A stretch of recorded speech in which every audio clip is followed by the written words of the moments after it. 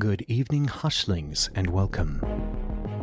I present your preceptors to the underbelly of the void, the whispers of conjecture, and the known of the unknown.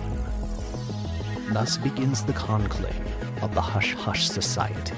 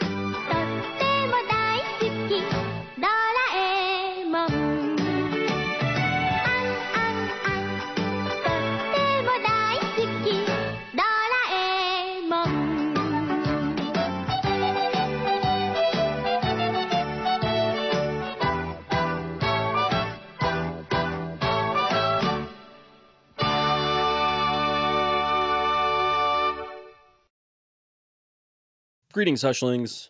Welcome back to the Hush Hush Society Conspiracy Hour, where we journey into the world of conspiratorial mysteries and dark truths.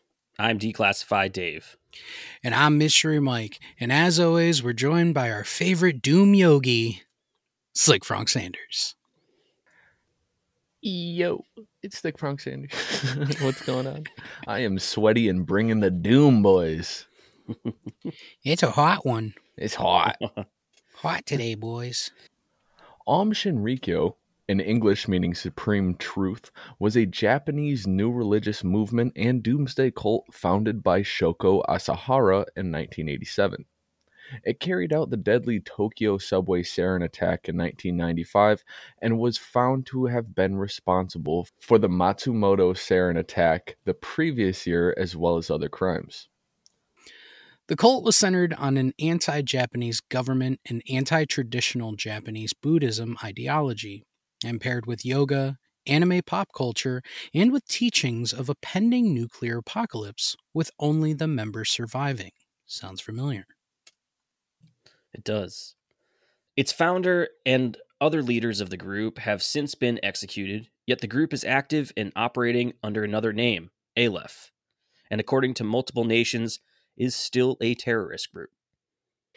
But before we prepare ourselves for yet another rapture, just want to remind you to check out our social medias, Facebook, Instagram, and Twitter.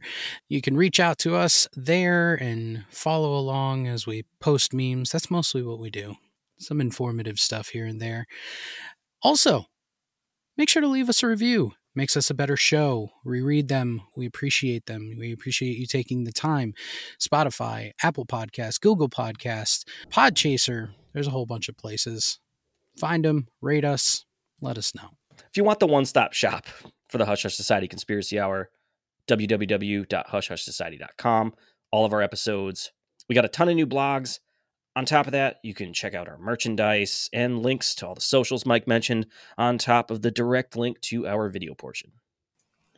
And that link will take you over to Rockfin. That's right. Our Rockfin channel includes full-length debriefings as well as declassified discussions with a little bit more visual interaction with us. Go over there, check it out. You can leave goofy comments over there too. We read them all. We love them. We love you guys. Go check it out. And before we get going and delve into this cult, Hushlings, we appreciate you and thank you so much for 300,000 downloads. We hit another milestone. We're pretty stoked on that. And we couldn't do it without any of you, whether you watch us or listen to us, masturbate to us. We love you. Well, boys, let us begin at the very beginning with the cult's founder and leader, Shoko Asahara. He was one of 6 children, born Chizu Matsumoto on March 2nd of 1955 in the Kumamoto Prefecture, or what we would call counties, and that is located on the island of Kyushu. From birth, he has suffered from infantile glaucoma, which made him lose all sight in his left eye and go partially blind in his right eye at a very young age. It's got to be tough. And was eventually sent to a boarding school for the blind and other disabled children, where he was actually known to be a bully. He was taking advantage of other students by extorting them for money, totaling about 30,000 yen, and beating the ever-living shit out of them. See, well, he had an advantage. He had one eye. Everybody else was blind in the school. So this dude's just robbing people. You can't even say so like he's bad. robbing people blind because it's a blind school. That's so bad. It's bad, but it's what a dick bag. Like, he's the only one that can see just a little bit, and he's like, I'm gonna rob all these motherfuckers. From even that young age, he lusted for power. He attempted to be class president numerous times and was the only person in the school that had partial eyesight, as we just mentioned, and actually wanted to be Japan's prime minister, which obviously didn't work out. After graduating in 1977 and failing to gain admission to medical school, he studied acupuncture and pharmacology and opened his own pharmacy in the city of Chiba, specializing in Chinese medicines and acupuncture. In 1978, he married Tomoko Matsumoto. She took the name Akari Matsumoto after her release from prison and fathered 6 children. Super busy. 6 ain't bad. Yeah, Pumping them 6 out. ain't bad. Bam, bam. It's par for the course for the time period. Just popping them out. Yeah. I guess, yeah.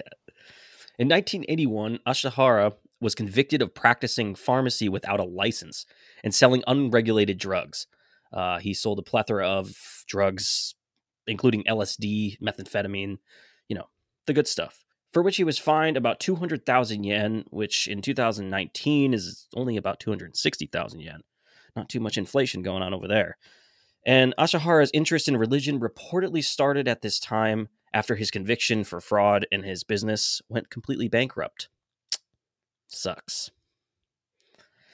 He dedicated all of his free time to study various religious concepts, starting with Chinese astrology and Taoism, Western esotericism, yoga, meditation, acupuncture, esoteric Buddhism, esoteric Christianity, leading him to eventually join and become the leader and ultimate creator of Aum Shinrikyo in 1987.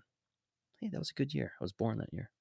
Dude threw away a career in the pharmaceutical industry to flip acid and meth.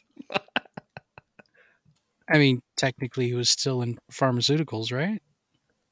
Yeah. Technically. Yeah. They call me the pharmacist, and he opens up his trench coat. The infamous group began in 1987 as a yoga and meditation class called Aum Immortal Mountain Wizard Association. And it developed significantly over the years, receiving legal religious organization status, which makes them tax exempt and can't be prosecuted, as Aum Shinrikyo in 1989, and attracted a lot of graduates from Japan's leading colleges and other trained individuals in tech, mechanics, chemistry, biology, as well as other various skill sets. I want to be an immortal mountain wizard. Dude, Shadow Wizard Money Gang. Shadow Wizard Money Gang. That's my goal right there. The other targeted people would have been what we call, quote, basement nerds, or extremely introverted and detached from typical Japanese society. This gave them a different way to reach new supporters, which included the publication of comic books and animated cartoons. They would have got me, I'm telling you. They aimed to connect that audience by using popular anime and manga themes like space missions, strong weaponry, global conspiracies, and the search for ultimate truth, as well as publishing various magazines. Asahara also used themes from Isaac Asimov's Foundation series. See, this doesn't sound so bad so far. I don't know. It just sounds like a really cool club. Like those are. That's what I'm saying. Hell yeah. How cool would that have been? You know, you get acid, you get a little meth, just hang out, watch some anime. What a crossfade that would be. On acid and meth? That sounds terrible. And watching anime. While doing yoga and getting acupuncture while watching anime. Oh my god. It must have been a great time. These people were just fucked up the entire time. I mean, that's always how it starts. They're just having fun, having a good time. Aum Shinrikyo was a syncretic belief system, which is actually the practice of combining different beliefs in various schools of thought. Clearly, how many did we rattle off just a minute ago, And that draws upon elements of early Indian Buddhism, Tibetan Buddhism, as well as Hinduism, taking the Shiva as the main image of worship. And it also incorporates Christian millennialism ideas and the theory and practice of yoga and the writings of Nostradamus. You guys get all that? That's one admirable thing about cults is that they're very inclusive. They might have an image issue, not really knowing who they are. So they just pick and choose the coolest of everything that's out there and put it all together. It's a great melting pot. All you need is LSD and meth, and you could create your whole world. These people were living in an alternate reality. They must have been living in an alternate reality. With everything that's thrown, at least with other cults like the Branch Davidians, where you actually have violence happening and similar activities, they didn't take everything. It was Christianity that really brought that together. That was it. And this is just a melting pot. If you really think about it, that's kind of a genius way to reach as many people as possible, because there's a little bit of something for everyone. Like I said, I may have joined. I might have done it. While I was writing this one, halfway through it, and then a few other times, I was like, this would have got Mike. I was like, this would have got him. I would have been seeing Mike in pink cloak one day and just talking about how we need nuclear fire to kill the world so he can survive. Shadow Wizard, Money Gang, Mountain Warrior Mike. Yep. All while watching anime and taking LSD. Asahara actually declared himself to be Christ and Japan's only full enlightened master, as well as identifying himself as the Lamb of God. Isn't that the same thing as Christ, though? His mission was to take it upon himself to wash away the sins of the world, and he claimed that he could transfer spiritual power to his followers and ultimately take away their sins as well. Also, I should mention, he could levitate. He could float. That might have been the LSD for most people. That might have been some strange astral projection, weird stuff he was doing, maybe. It gets a little more strange. Allegedly, he sold his bathwater, and then he sold tea that he made with his hair and clippings. He sounds like an e-girl now. Yeah. Some chick with an OnlyFans selling shit to fuckboys in Japan. But where does this hard left turn come in to where you go, I'm Christ. I'm the only enlightened master? Because like I said, it started off calm, cool, and collected. Nice little group of people, many different skill sets. You're reaching the masses, and then all of a sudden, I am the enlightened one. I can levitate. I can take away your sins. Meth. Because somebody has to establish the leadership role at that point. And the only way to get that all-encompassing power is to say that you are the all-encompassing power. And he's been doing that since he was a kid, too. Yeah, I mean, when you're the only one that can see in a blind school, I guess you are the all-encompassing power. There you go. Yeah, I guess so. He is the one who sees. You see that picture of him floating? It looks like he ripped a massive fart. That's just a really well-timed picture. He just jumped and crossed his legs somehow. I don't know. It definitely is a well-timed picture. It's him just falling and bracing himself for slapping his nuts against that floor. Terrible. Hushlings, you can't see this picture unless you're watching us. But yeah, you could probably just Google it. Sahara nut stomp. Ground pound. He's been on tour with Steve-O. It's like Mario in the video games where he does the flip and he lands on his...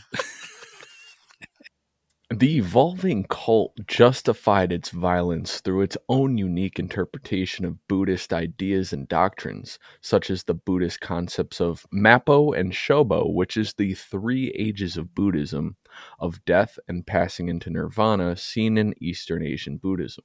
Asahara claimed that by bringing about the end of the world, they would restore Shobo and, quote, interpreted the Tibetan Buddhist concept of Poba, which is the tantric practice found in both Hinduism and Buddhism, described as the transference of consciousness at the time of death.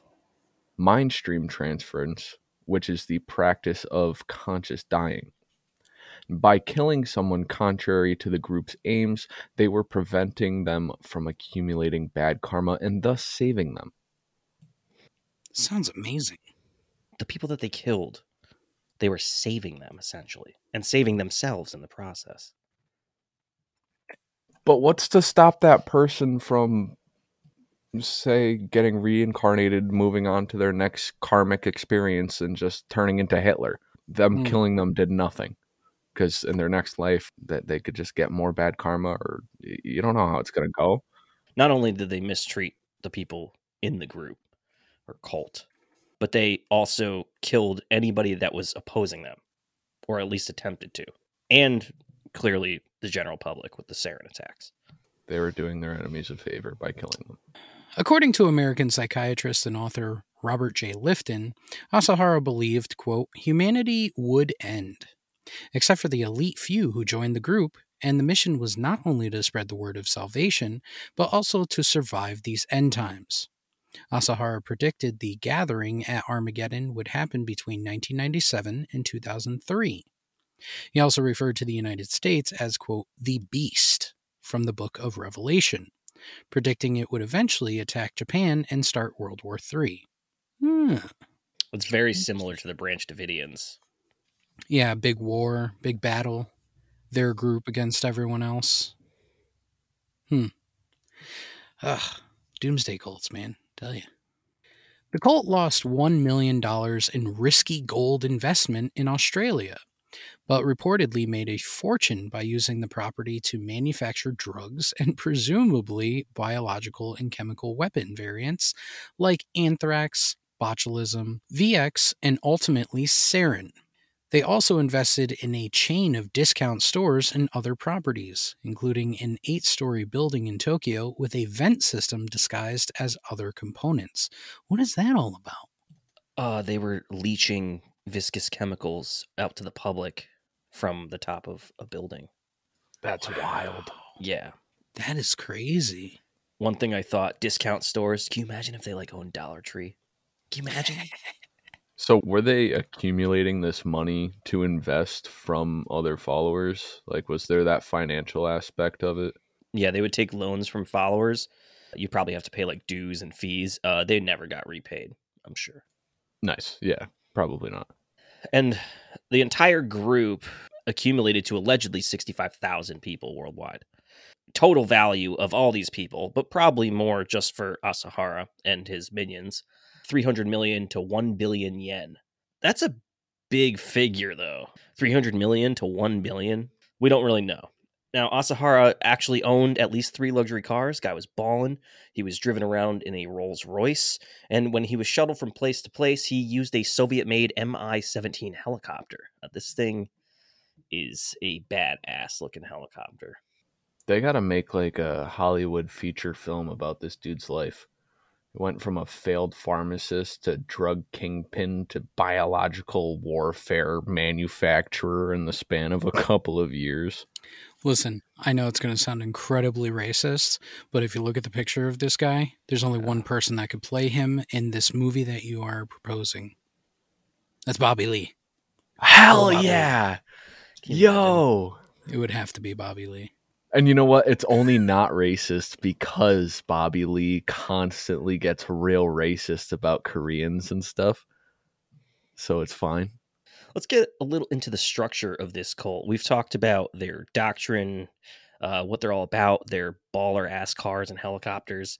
But they were preparing for something that they called the Aumageddon. Not Armageddon, the Aumageddon. Because, Aum Shinrikyo. Clever. Is that copywritten? I don't know, but it must have been the LSD. Now our boy Shoko Asahara occupied the top position, obviously. He called himself the supreme leader, and every time I hear that, I think about Hitler and Star Wars. That's it. Yep. It's the only time. It's fitting that they go hand in hand for you, because as I get older and continue to rewatch Star Wars stuff, the Empire are just space Nazis, and I just see it more. It's just more and more blatantly obvious to me. Absolutely. Everything about them is space Nazis. Yeah. Now, under him, he had his ministers, and they were classed into 7 ranks of enlightenment, and all pledged complete and total allegiance to him. Many of the followers were highly trained graduates in the sciences and technological fields from some of Japan's leading universities, some members with degrees in fields such as medicine, biochemistry, architecture, biology, and genetic engineering. A distinctive figure of this cult was that there were actually many young intellectuals in their 20s and 30s who had dropped out of Japanese society to join this doomsday cult. Our first minister was Hideo Morai, former Minister of Science and Technology. This was a key ministry which reportedly had over 300 members, including a number of skilled scientists, and he was responsible for the cult's scientific experiments and was the critical ministry for the production of the sarin nerve gas. Next, we have Kiyohide Hayakawa, who was the Minister of Construction, Bob the Builder of the group. He was one of Asahara's chief advisors and considered the mastermind of the sect's growth and militarization. Next up on the roster, we got Yoshihiro Inyu, and he was responsible for gathering intelligence on government countermeasures against the cult, as well as acquiring scientific and other technical materials. They dubbed him the Intelligence Minister. Big smarty pants over here. Tomomitsu Nimi was the Minister of Home Affairs. This ministry was responsible for maintaining control and discipline over the membership. It was involved in most of the kidnappings and torture of dissident and runaway members. Next, we have Ikuo Hayashi, who was the treatment minister. He was the key player in developing the sarin for the Tokyo attacks. And lastly, we have Saichi Endo, who was the health and welfare minister, who did nothing health or welfare-wise. He actually studied and perfected the chemical and biological weapons research and development programs. This is well organized, I'll tell you that much. Yeah, you don't see this sort of planning and organization in most of the other cults that we've covered, right? They're getting like the down lows and handing out shitty guns, and I don't know, they're pulling people from universities to do God's work. One of the things that seems very unique to this cult is that not only were they preparing for their Armageddon, but they were looking to hurt the public. Branch Davidians were ready to hurt the public. The Heaven's Gate didn't want to hurt the public. They just wanted to blast off behind a comet. I think that's something that's really unique. And then the Kanungu massacre, when we covered that was internal. They were just there to take out really their own. Kill all their own people and take their money. How exactly did pursuing killing the public help with their Armageddon? I think their big thing was obviously accumulating all these weapons and preparing essentially for war against everyone, because they were supposed to be the ones to incite this nuclear holocaust that was going to happen, that they were going to survive. Aum was clearly involved in the planning of both a conventional and unconventional attack against the Japanese government and people. They were ambitious but largely unsuccessful in conventional warfare after spending more than it was worth in AK-74 parts and other firearms. So Aum resorted to the more terrifying chemical, biological, and nuclear preparations to start Armageddon. So they tried with guns. They tried to almost militarize, I guess. Started their own government a little bit within their own group. They spent way too much money on useless weapons. So then they said, you know what? We don't need weapons. Just pump these gases. Yeah, because they knew they weren't going to go guns blazing. I think they had allegedly the parts for like 1,000 AK-74s, and they only produced a couple. Once they were raided, they found just parts. And they entirely spent more money on the parts to build these guns than what it would have been worth to spend $300 from the Russians to buy these weapons, a pop. It's kind of interesting that they made all these weird investments. I think this had a lot to do with the Australia endeavor, where they fronted it on making guns and drugs.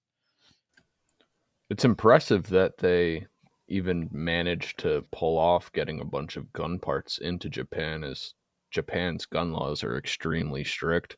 Like, it's probably easier to get shipments of meth and LSD than it was to get those gun parts. Yeah, I was wondering how they did it.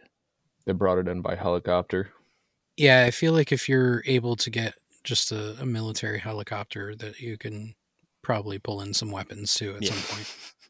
It's one of the most widely used rifles too, for a lot of the countries in Asia as well.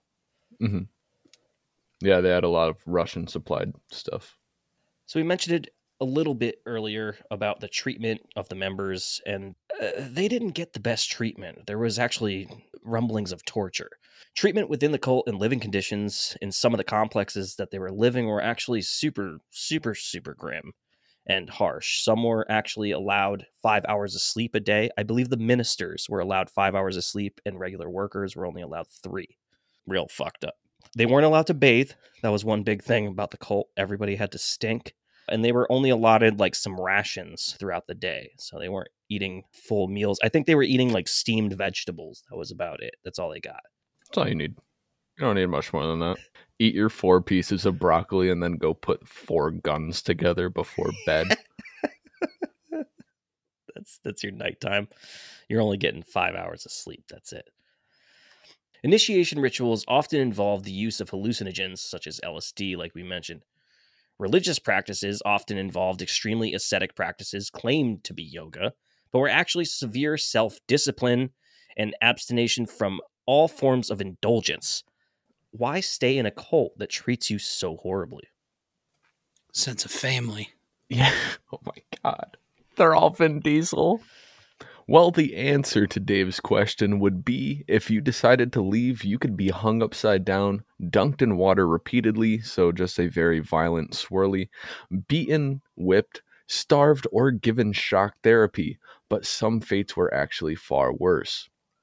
In 1994, members killed up to 20 dissident members by spraying or injecting them with VX, which is an extremely toxic synthetic chemical compound that was developed for military use in chemical warfare.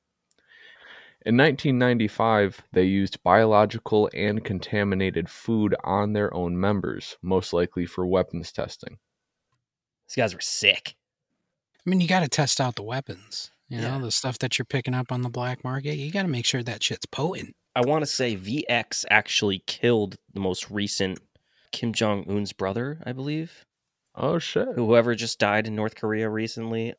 Was it an assassination? It must have been, because I was reading a little into VX, and VX can actually just be like wiped on the back of your neck and you die. It doesn't need to be injected. It can just get in contact with your skin.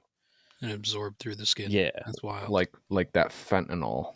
Yeah. Fent And if it pack. was put in the air, it would dissipate after a while. Not like sarin, where it lingers a bit. The lawyer Tsutsumi Sakamoto organized an anti-Aum public relations campaign.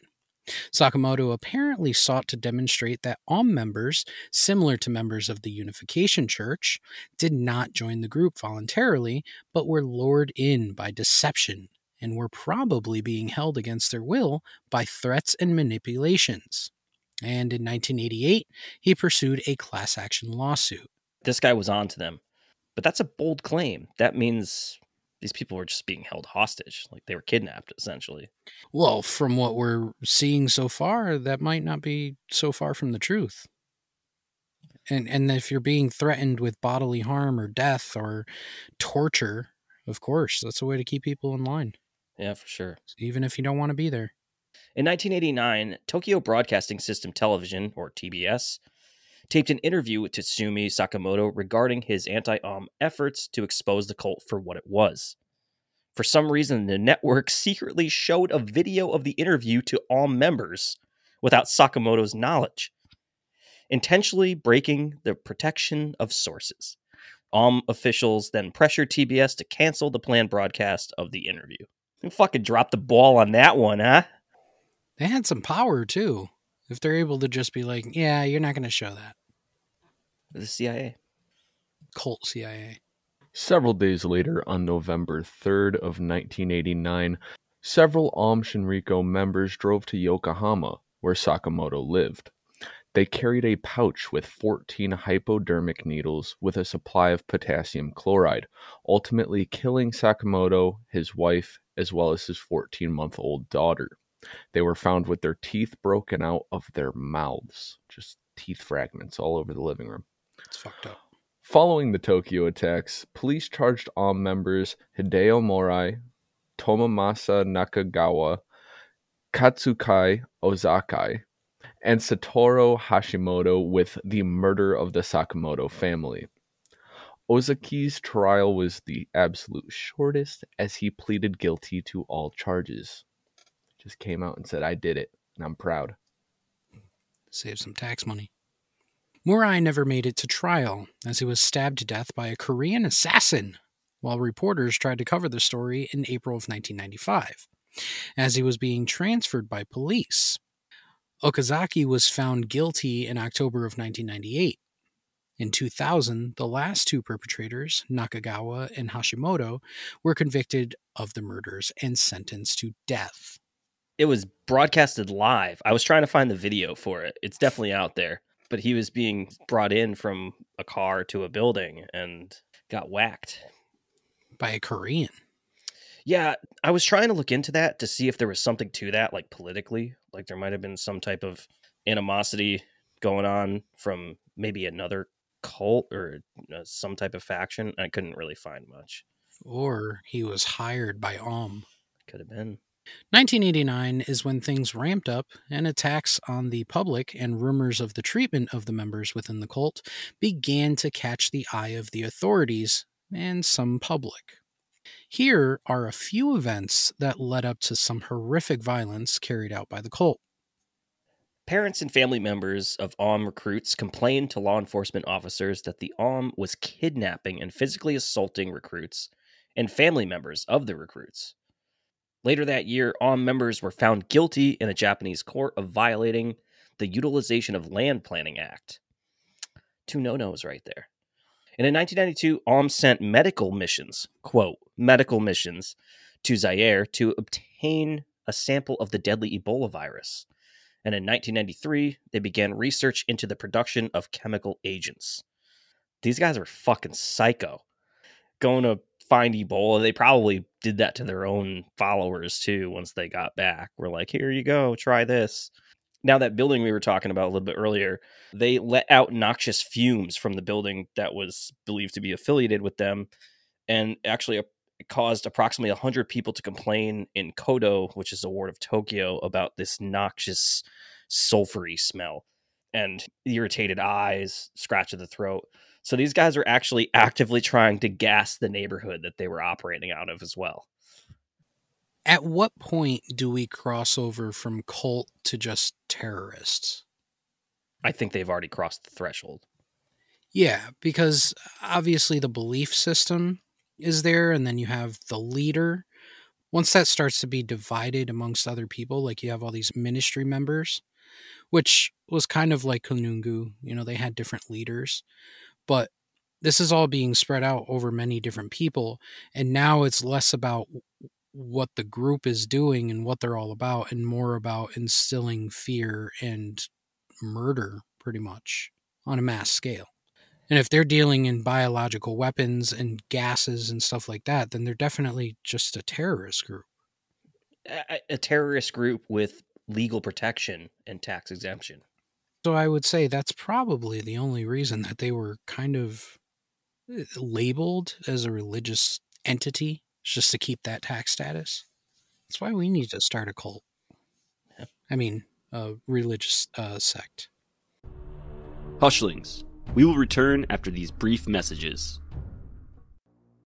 Greetings, Hushtillians. The boys are back for another investigation.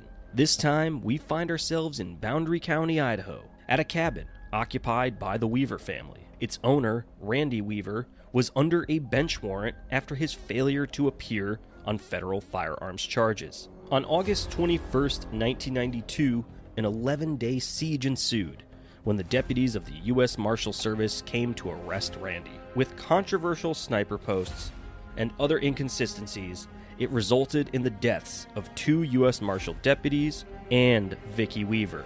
On Monday, July 31st, Join Hush Hush Society Conspiracy Hour for our 78th debriefing, where we re-examine Ruby Ridge.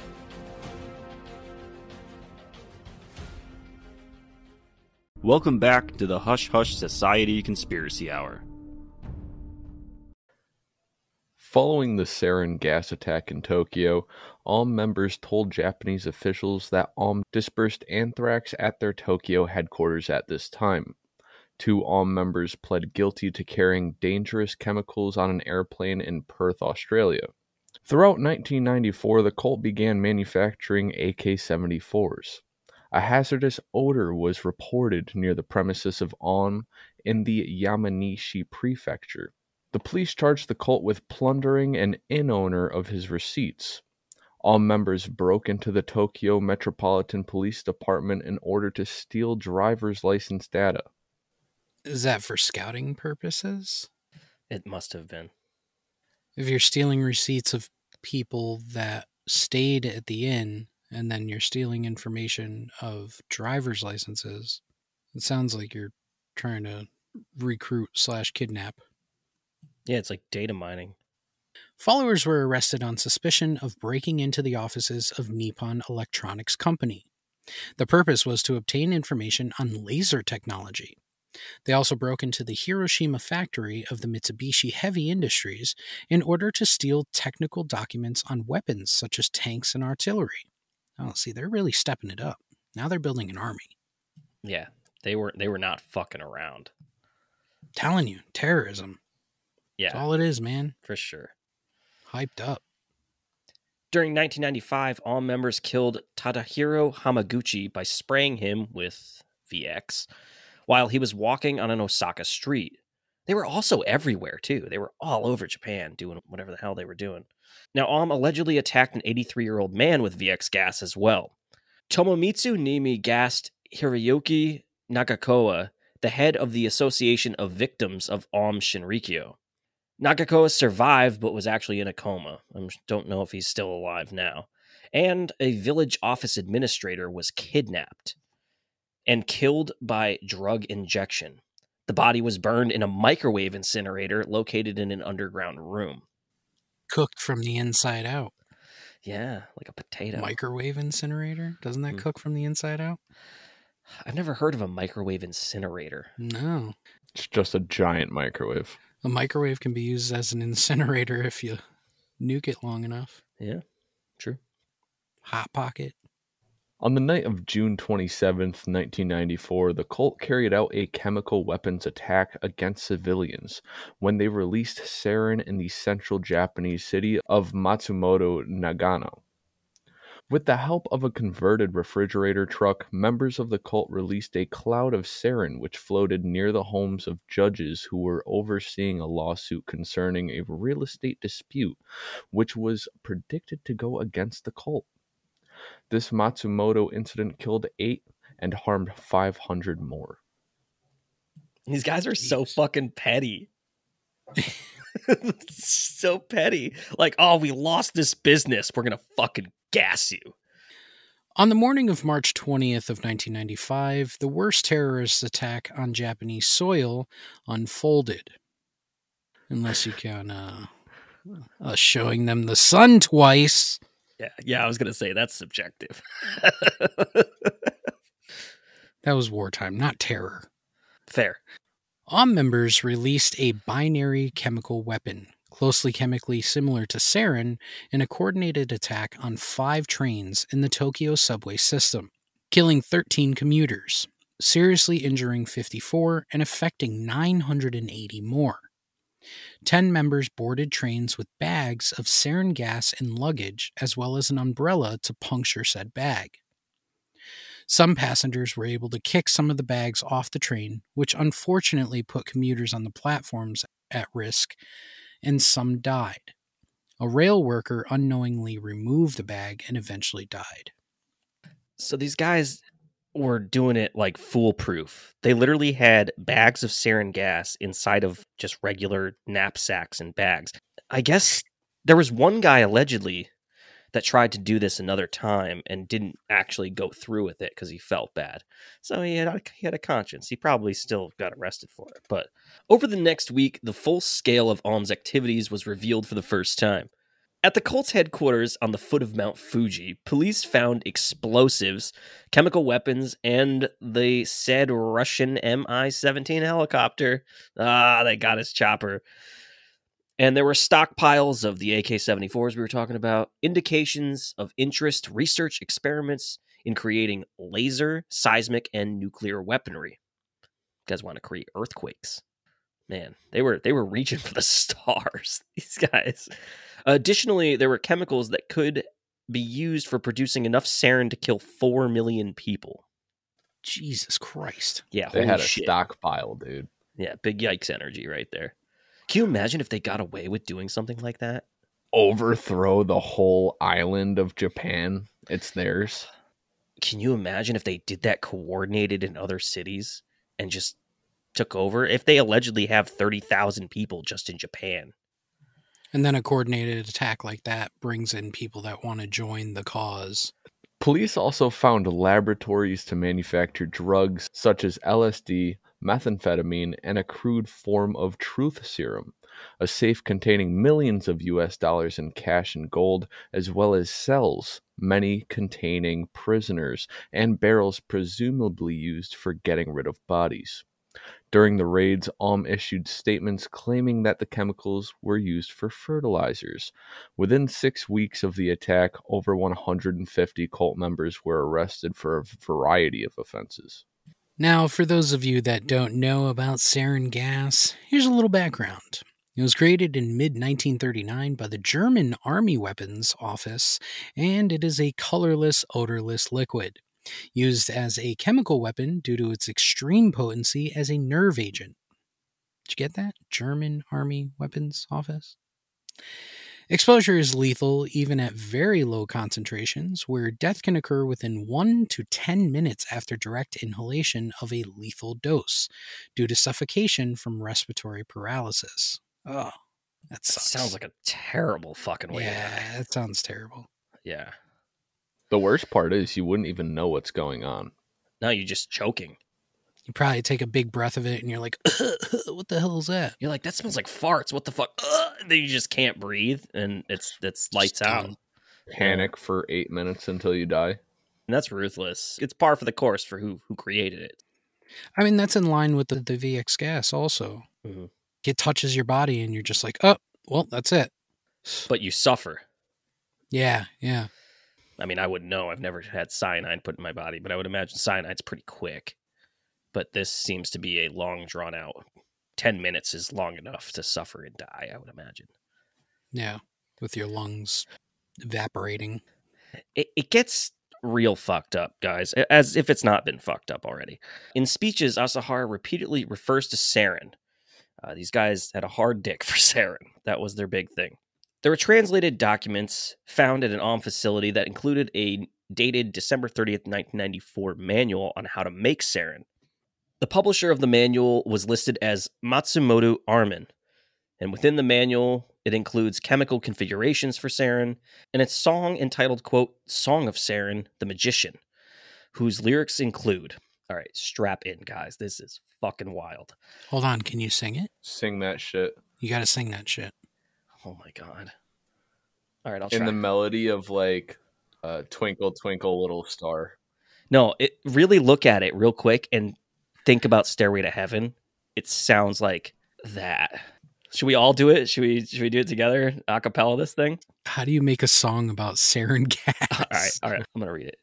Here's the lyrics, guys. This is fucking crazy.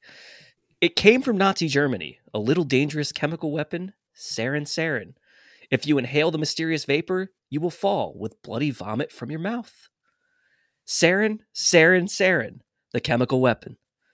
Song of Sarin, the brave. In the peaceful night of Matsumoto City, people can be killed, even with our own hands. This place is full of death, of dead bodies all over. There, inhale. Sarin. Prepare sarin. Immediately, poisonous gas, weapons will fill the place. Spray. Sarin the brave. Sarin. Sounds like a banger. So, if you couldn't pick it up, these guys were completely obsessed with sarin gas.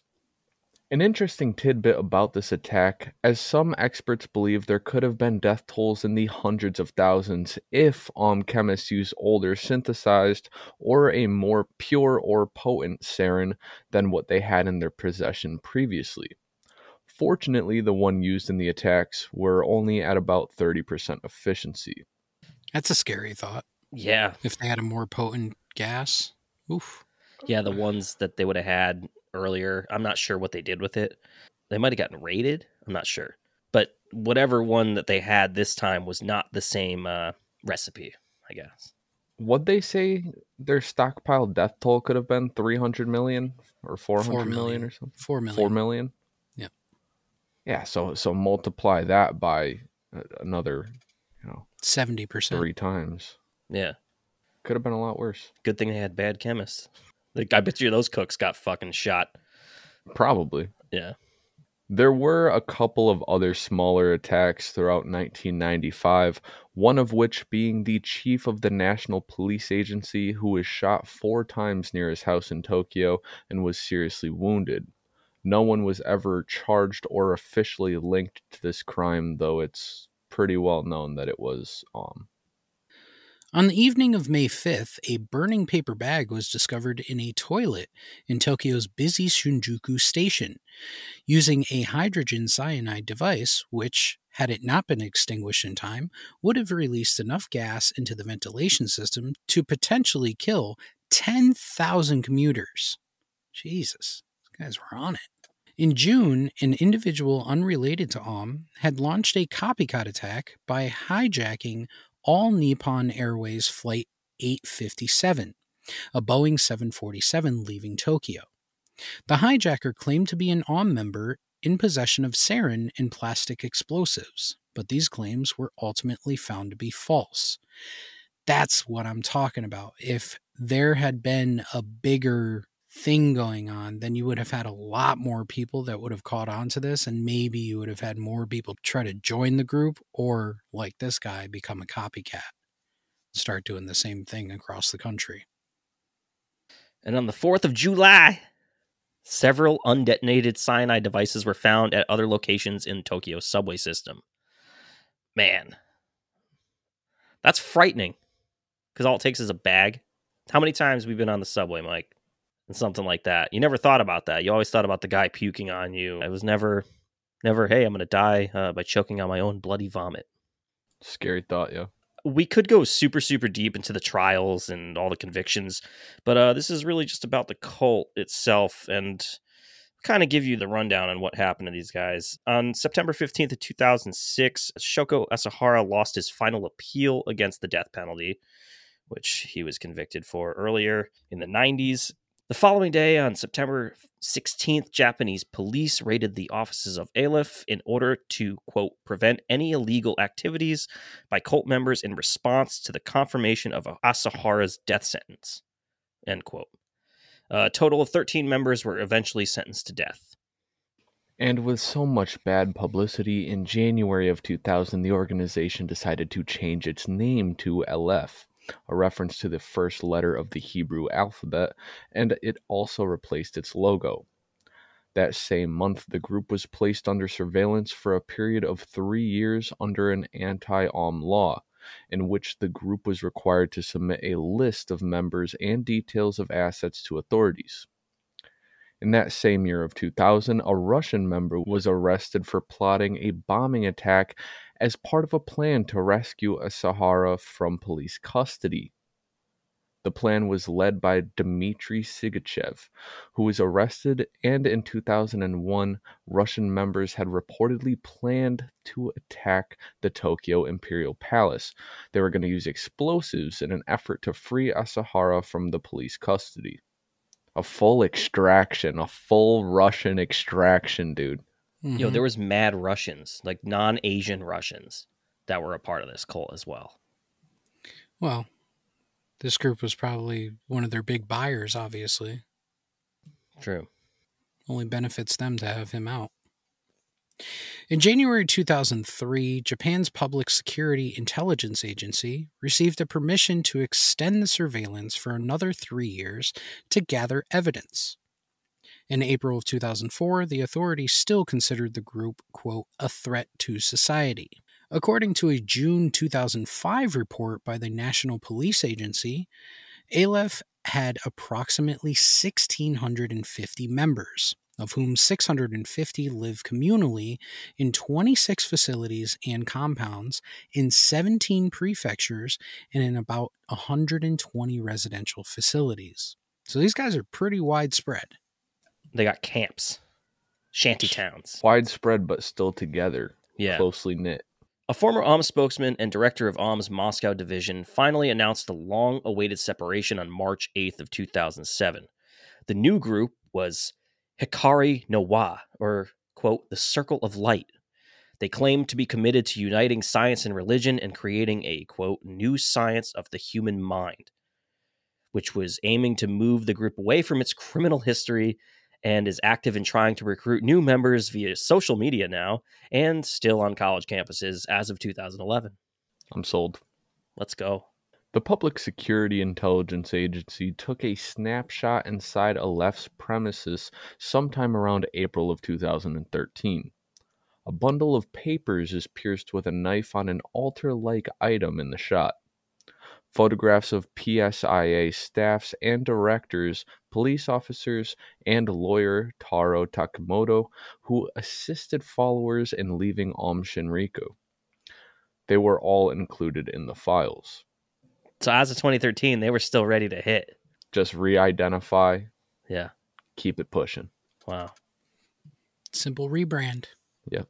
At the time, Aleph still exhibited images of Shoko Asahara and urged followers, hinting that not much has changed other than sitting in the shadows for maybe what is to come. Japan's Public Security Examination Commission announced in January 2015 that Aum Shinrikyo's 2 spin-offs would remain under surveillance for 3 years. They love the 3-year investigations. Yeah. Maybe there's some sort of weird cap and they can only do it in 3-year increments or something. I don't know. Could be. Strange. Part of their judicial system. Yeah. Checks and balances, baby. In March of 2016, Montenegro expelled 58 foreigners suspected of being associated with Aum Shinrikyo or Aleph.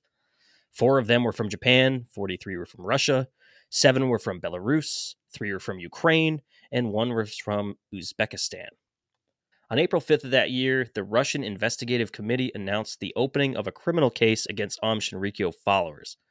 Investigators of the Federal Security Service, or FSB agents, conducted raids in Moscow and St. Petersburg to apprehend them and seize literature, religious items, and electronic data. And on September 20th, the Russian government officially declared Aum Shinrikyo a terrorist organization and outlawed it in the country, and anyone found within would be prosecuted and or deported from the country.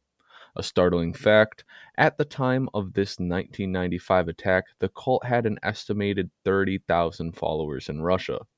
In November of 2017, Japanese police raided 5 offices of Aleph in an investigation into the group's recruiting practices after a young woman paid tens of thousands of yen for study sessions. I mean, it seems a little sus, but yoga is also expensive. $10,000 expensive? Depends who your yoga instructor is. How much meth you're smoking at your yoga class. It all depends on what you consume. This is a huge group, though. It's definitely the biggest cult, if we still want to call them that we've covered. And I hate saying it, but we could have done a part 2. But this is it in a nutshell, for sure. It's not frequent that you see things like this being multinational, worldwide. Oh boy, it all had to catch up at some point. On July 6th of 2018, with 13 members on death row at the time, Asahara and 6 other Aum Shinrikyo members were executed by hanging. Japan's Justice Minister Yoko Kamikawa stated that the crimes plunged people, not only in Japan, but in other countries as well, into deadly fear and shook society to its core. Interestingly enough, executions are actually quite rare in Japan, yet with this case, they did have the public support, obviously. And all executions are hanging, All Japanese executions. apparently. If you're lucky, your neck gets snapped. Protect your neck. On January 1st of 2019 in Tokyo, Aum sympathizer Kazuhiro Kusakabe told authorities he intentionally rammed into pedestrians crowded into narrow Takashita Street in Harajuku district as a terrorist attack in retaliation for the execution. The attack left 8 injured, and a 9th person was also directly injured by the driver. It remains unclear whether he was referencing the 2018 execution of Aum Shinrikyo's Doomsday cult members directly or just making a broader statement. I would say he's probably making it about that. It was, what, a year later? Less He than a just year? doesn't like executions. Hushlings, the time has come for the Reddit portion of today's debriefing. And today's post comes from the subreddit r history what if, and recently user MacroWive said, quote, "What if in 1993 the Aum Shinrikyo cult from Japan hijacked planes and flew them into the World Trade Center and Pentagon? Oh, shit. Aum Shinrikyo is a cult best known for the Tokyo subway sarin gas attack in 95, and they believed a doomsday prophecy of war between Japan and the US that would wipe out humanity for the members of the cult." Jeez, that's a big one right there. Goes on to say, what if they decided to take things one step further and decided to carry out a strike at the US to instigate their prophesized war? Basically, if the events of World Trade Center bombing or 9/11 had occurred like it did in February of 1993, just after Bill Clinton was inaugurated, and the perpetrators were and until the obscure Japanese cult instead of Al-Qaeda, how do you think things would play out? Sorry, Hushlings, that's exactly how it's written. Yeah, he was good for a couple sentences and then really lost us there. It's a fun thought, but I don't think there was any money for the US in Japan for us to ever go there, so it would have never happened. The only one that would have made sense would be like the 1993 bombings, but I'm pretty sure they caught the guy, unless he was a patsy for Aum Shinrikyo. Who knows? It's an interesting thought. All right, Hushlings. That brings us to our final thoughts. This is a rough one. Declassified Dave, what do you got? These people are fucked up. My real thought for this whole thing is these people were living in an alternate reality. Whether they were forced LSD, methamphetamine, whatever it is, truth serum, whatever that is, that's probably meth and LSD, who knows? Whatever they were given, if they were forced it or not, I think these people, especially Asahara, was living in an alternate reality. I mean, the guy thought he could fucking float. These people were just, I think they were crazy and manipulated. It's really difficult for us to understand because Japanese society is so much different than ours. So I think it's hard for us to understand like how easy it could be to capture people, to be like, you can do whatever you want. Also, you can do fucking drugs and we're going to survive this war. So this is a deep one. These guys were mass manipulators on top of psychopaths. It could have been so much worse. Pretty simple. I think it's terrifying to think about what these guys could have become or the potential for the amount of people that they could have killed. So if their sarin gas was only working at 30% capacity, and that may have killed up to 4 million people, 100% capacity would have been closer to 13 million people, over 13 million people. So to think about that, like Frank had said earlier in the episode, if they had coordinated some sort of attack across Japan or another country and just let loose that gas, that would have been insane. Crazy, catastrophic, biggest terrorist attack in the world. But these guys had potential to become that. And I think at a certain point, they definitely stopped being a cult and became a terrorist cell. But they had the elements of a cult, obviously. You had this insane leader and multiple leaders and treatment of its members and just this kind of zero tolerance policy of just like fall in line and do what we say. they had me in the beginning, when we were hanging out in the basement, maybe watching some anime and drinking a cold one, hanging out. I don't know how you went from that to planning terrorist attacks on hundreds of thousands of people or millions of people. It's pretty insane. Slick Frank Sanders, what do you got for your final thoughts on Aum Shinrikyo? Definitely a wild one. I'm still a little bit perplexed as to how this wonky basement cult turned into a terrorist organization, but obviously it was planned out. Like, I don't think a switch flipped one day and they just said, we're going to start taking people out. Because they started as their cult with their religious beliefs, and then they started cooking up meth and flipping LSD, and they were taking a bunch of loans from their members and using that money and investing it into things that would make them more money, and then they used that money to start buying crazy amounts of sarin gas and buildings to disperse it, as well as weaponry, helicopters. They're looking into tanks and shit. So that build up to almost militarization, it happened over the course of a couple of years.